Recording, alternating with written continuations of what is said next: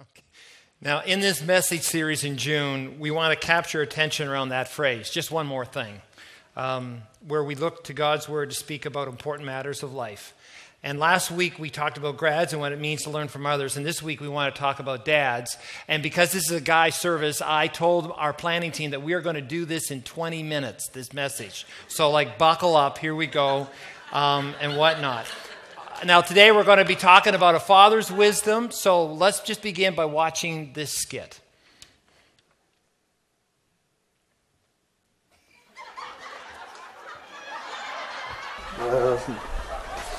Kids are asleep, and Tracy's in bed. She said to tell you goodnight. Good. I am so glad you came down and surprised us. Your mom and I, we live for this kind of stuff. I know. What are you watching? I'm watching Cheers. I love Cheers. I used to love to watch you watch Cheers. Huh? Nothing. Watch this part. Watch what Norm's about to do right here.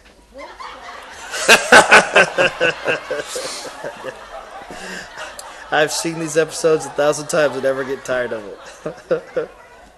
it. I quit my job. You did, huh? Yeah, I quit my job, Dad. I don't know. I just hated it. I hated going to work. I didn't have any passion about what I was doing. I never got to see Tracy and the kids. So I quit.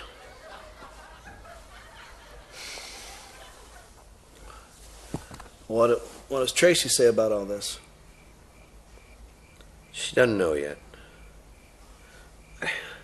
I came home Friday and I loaded up the car. The kids were so excited about seeing Mimi and Papa, and Tracy just looked at me like I was crazy, but she was happy to come too, and I guess I just had to come here. I wanted to feel safe.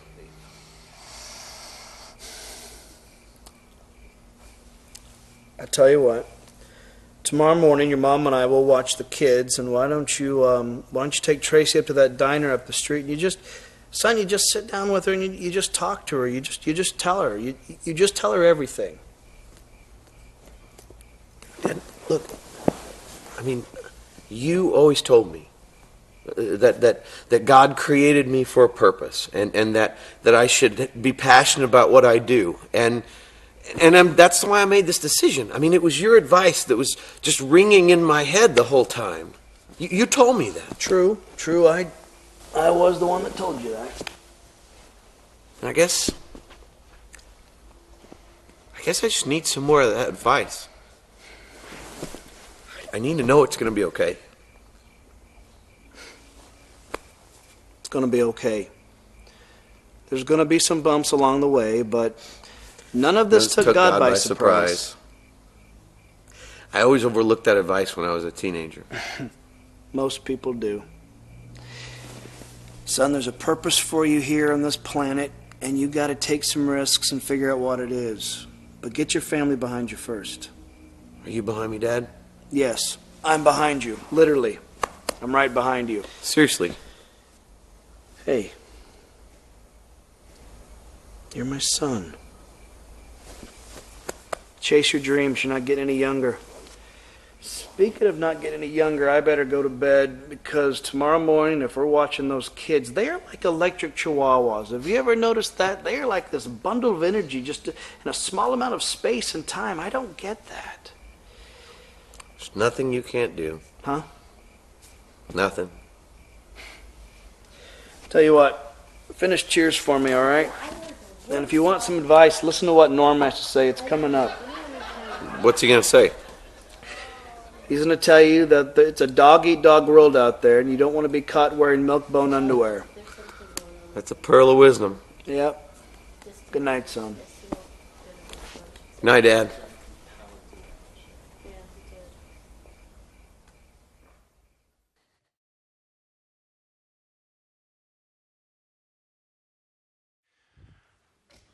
Let me say hello to the Brentwood campus. Says today we talk about a father's wisdom.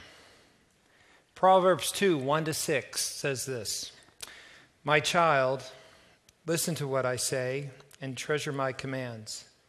Tune your ears to wisdom and concentrate on understanding. Cry out for insight and ask for understanding. Search for them as you would for silver. Seek them like hidden treasures. Then you will understand what it means to fear the Lord, and you will gain knowledge of God. For the Lord grants wisdom. This passage reminds us that the next generation needs wisdom. And more to the point, fathers need to decide to help their children find understanding and purpose and wisdom. Dads, your children need wisdom. Now ask yourself, what's my contribution? Did you catch that phrase at the beginning of this passage in Proverbs 2? My child, listen to what I say. Now the question is that for all of us speaking to the next generations, but for the dads on this Father's Day weekend, I have to ask myself, and you other dads that are here today, you have to ask yourself, what wisdom do I have to say? If I say to my child, listen to what I say, and they turn and pause and say, okay, what do you have to say? Well, what wisdom do I have to offer them? I think dads can have three responses to that question. The first response is a minimized response. It's dads who go, I have nothing to say. I think that may happen for a variety of issues for them saying that, for that type of response. A dad may say, well, I feel insecure. I mow my lawn now, it's June, but it doesn't look as nice as those Home and Garden magazine pictures. I know I'm not driving the latest sports car. I look in the mirror and I realize I'm not the fittest father, and I'm not the most athletic or the smartest or the greatest success at work. I may also feel unsure of myself. Why bother? They don't listen.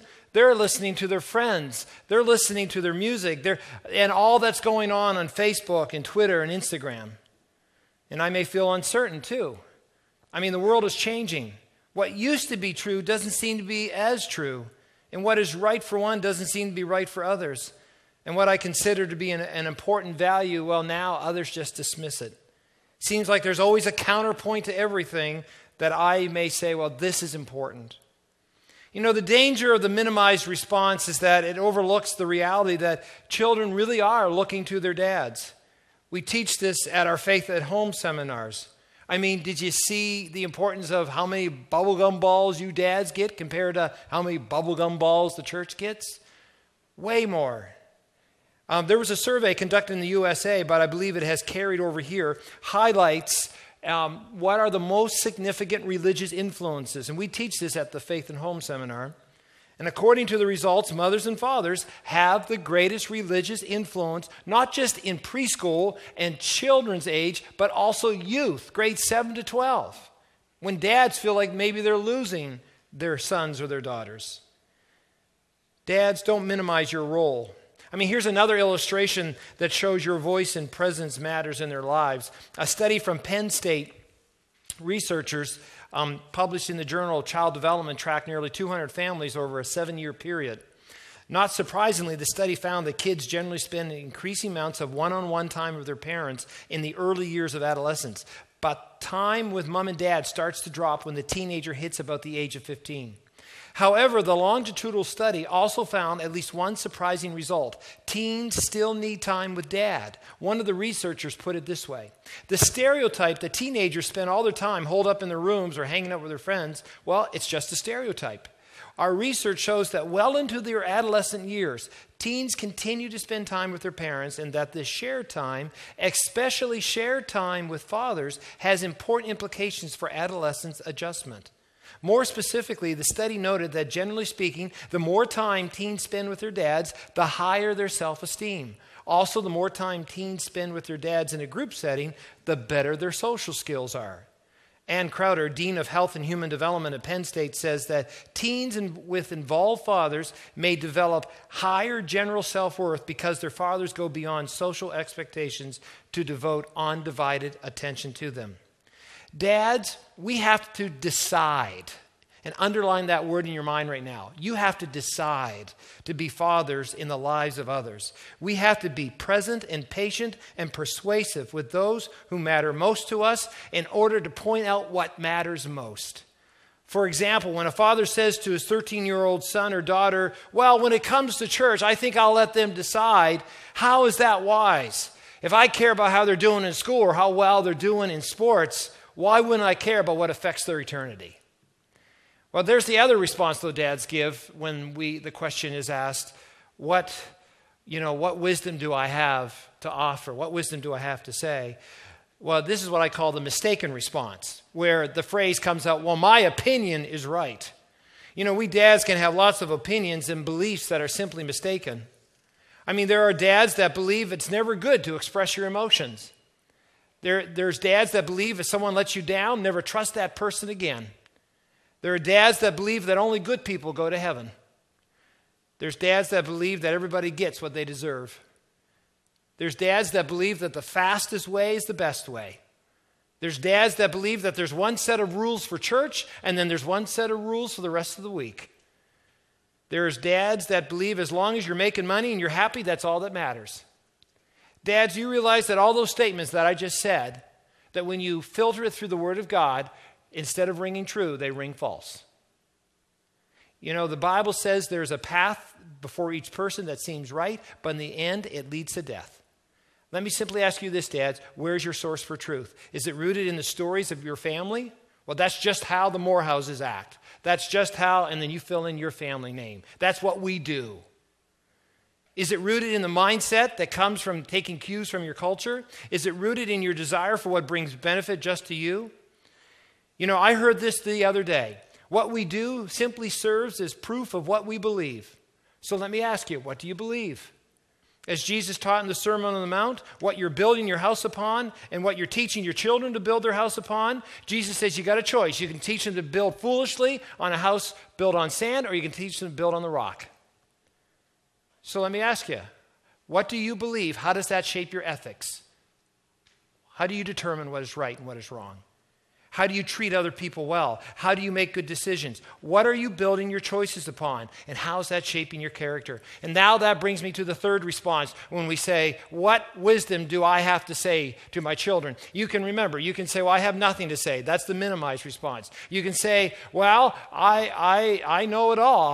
My opinion is right. But we come to this last response, and I want to call this the gospel response, where we say, as God has taught me, I will teach you.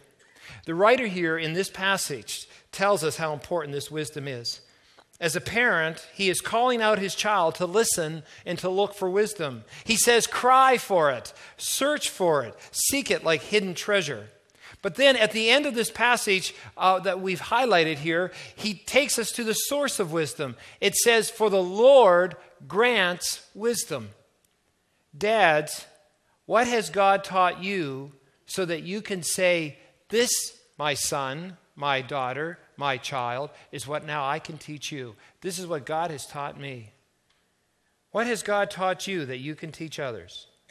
Has God taught you never to underestimate his providence? That nothing ever surprises God?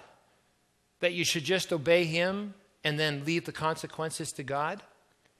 Have you understood that he's in control and the story is never over? Has God taught you the need for grace and mercy? Have you learned how all of us have fallen short of the glory of God, that we're all sinners, that you can't work your way to heaven? It's not that good people go to heaven, it's that forgiven people go to heaven. Has God taught you that? Has God taught you that it will be grace that will take you home? Has God taught you to keep eternity before yourself and others? Has God taught you that real success is being a servant of all? Has God taught you how much he loves you, and you know this is true as you see what Jesus did on the cross? Has God taught you that trust in the Lord with all your heart really does pay? Has God taught you to let the Word of God help form the basis of understanding what life is really all about? That the Scriptures has given us the wisdom to receive the salvation that comes by trusting in Christ Jesus. And as Paul says to Timothy, all Scripture is inspired by God and is useful to teach us what is true and to make us realize what is wrong in our lives. It corrects us when we're wrong and teaches us to do what is right. God uses it to prepare and equip his people to do every good work. Has God taught you to have conversations with your children where you say, well, what does the Bible say? And you look at what the Bible says. Has God taught you the power of prayer? Has God taught you that what you're becoming as a dad, as a man, as a person who's put his faith in Christ is far more important than what you do? Is what you're becoming starting to shape what you're doing? Has God taught you that one life surrendered to Him can have a huge impact? One dad surrendered to Christ's way, the impact will change eternity. Let me tell you what God has taught us dads will shape your character at the end of the day. Let me quote something I heard from Max Lucado. Children don't like lectures. How many of you really enjoyed it when your dad sat you down and said, okay, I'm going to tell you what you need to know? You didn't like it, and your children don't like it. How does that quote go? Dad, I can't hear what you're saying because your actions are too loud. Crisis does not develop character. Crisis reveals the character within. Character is not taught. Children catch character. Character is not taught. Character is caught. Dad, how will your character be a presence in your children's lives and will challenge them to live for God's purposes? Well, I'm down to 3 minutes and 50 seconds. Brentwood Campus, this is incredible, and I'm on my conclusion. Listen to this, dads. In a recent 2012 interview with The New Yorker, rock legend Bruce Springsteen said that his broken relationship with his father lives on in his songs. For example, in the song Adam Raised the Cain, the younger Springsteen sings about the father who walks these empty rooms looking for something to blame. You inherit the sins, you inherit the flames. The songs were a way of talking to his silent and distant father, Springsteen said. My dad was very nonverbal. You couldn't really have a conversation with him. I had to make my peace with that, but I had to have a conversation with him because I needed to have one. It ain't the best way to go about it, but that was the only way I could, so I did. And eventually he did respond. He might not have liked the songs, but I think he liked that they existed. It meant that he mattered. The past, though, is anything but past. Bruce Springsteen admitted his yearning for what he calls Daddy. My parents' struggles, Springsteen goes on to say, it's the subject of my life. It's the thing that eats at me and always will. Those wounds stay with you and you turn them into a language and a purpose. The musician T-Bone Burnett said that rock and roll is all about daddy. It's one embarrassing scream of daddy. Well, dads, may by God's grace, we share the wisdom we know in God our Father and our Lord Jesus Christ with those we love the most. Let's pray. Lord, today we come and we just ask that you would first of all really help us see that all wisdom is found in you. Lord, that when we cry out to our children, listen to what I have to say, Lord, may it be because of what we've seen, what you've taught us in Christ Jesus. Lord, I just pray that each man here will have a surrendered life to Christ and that they will make him their Lord and Savior. And Lord, as they live out their faith before you, that Lord, that they in turn now will help to say to their children and to all those around them, this is what God has taught me. Here's what I can teach you. Lord, we pray for each father here. And Lord, we don't want to have a minimized response and we don't want to have a mistaken response. We simply want to have a gospel response. Because Lord, we're going to be dads not because we're so good. We're going to be dads because of your grace and your mercy and your wisdom. And we give you thanks for this in Christ's name. Amen.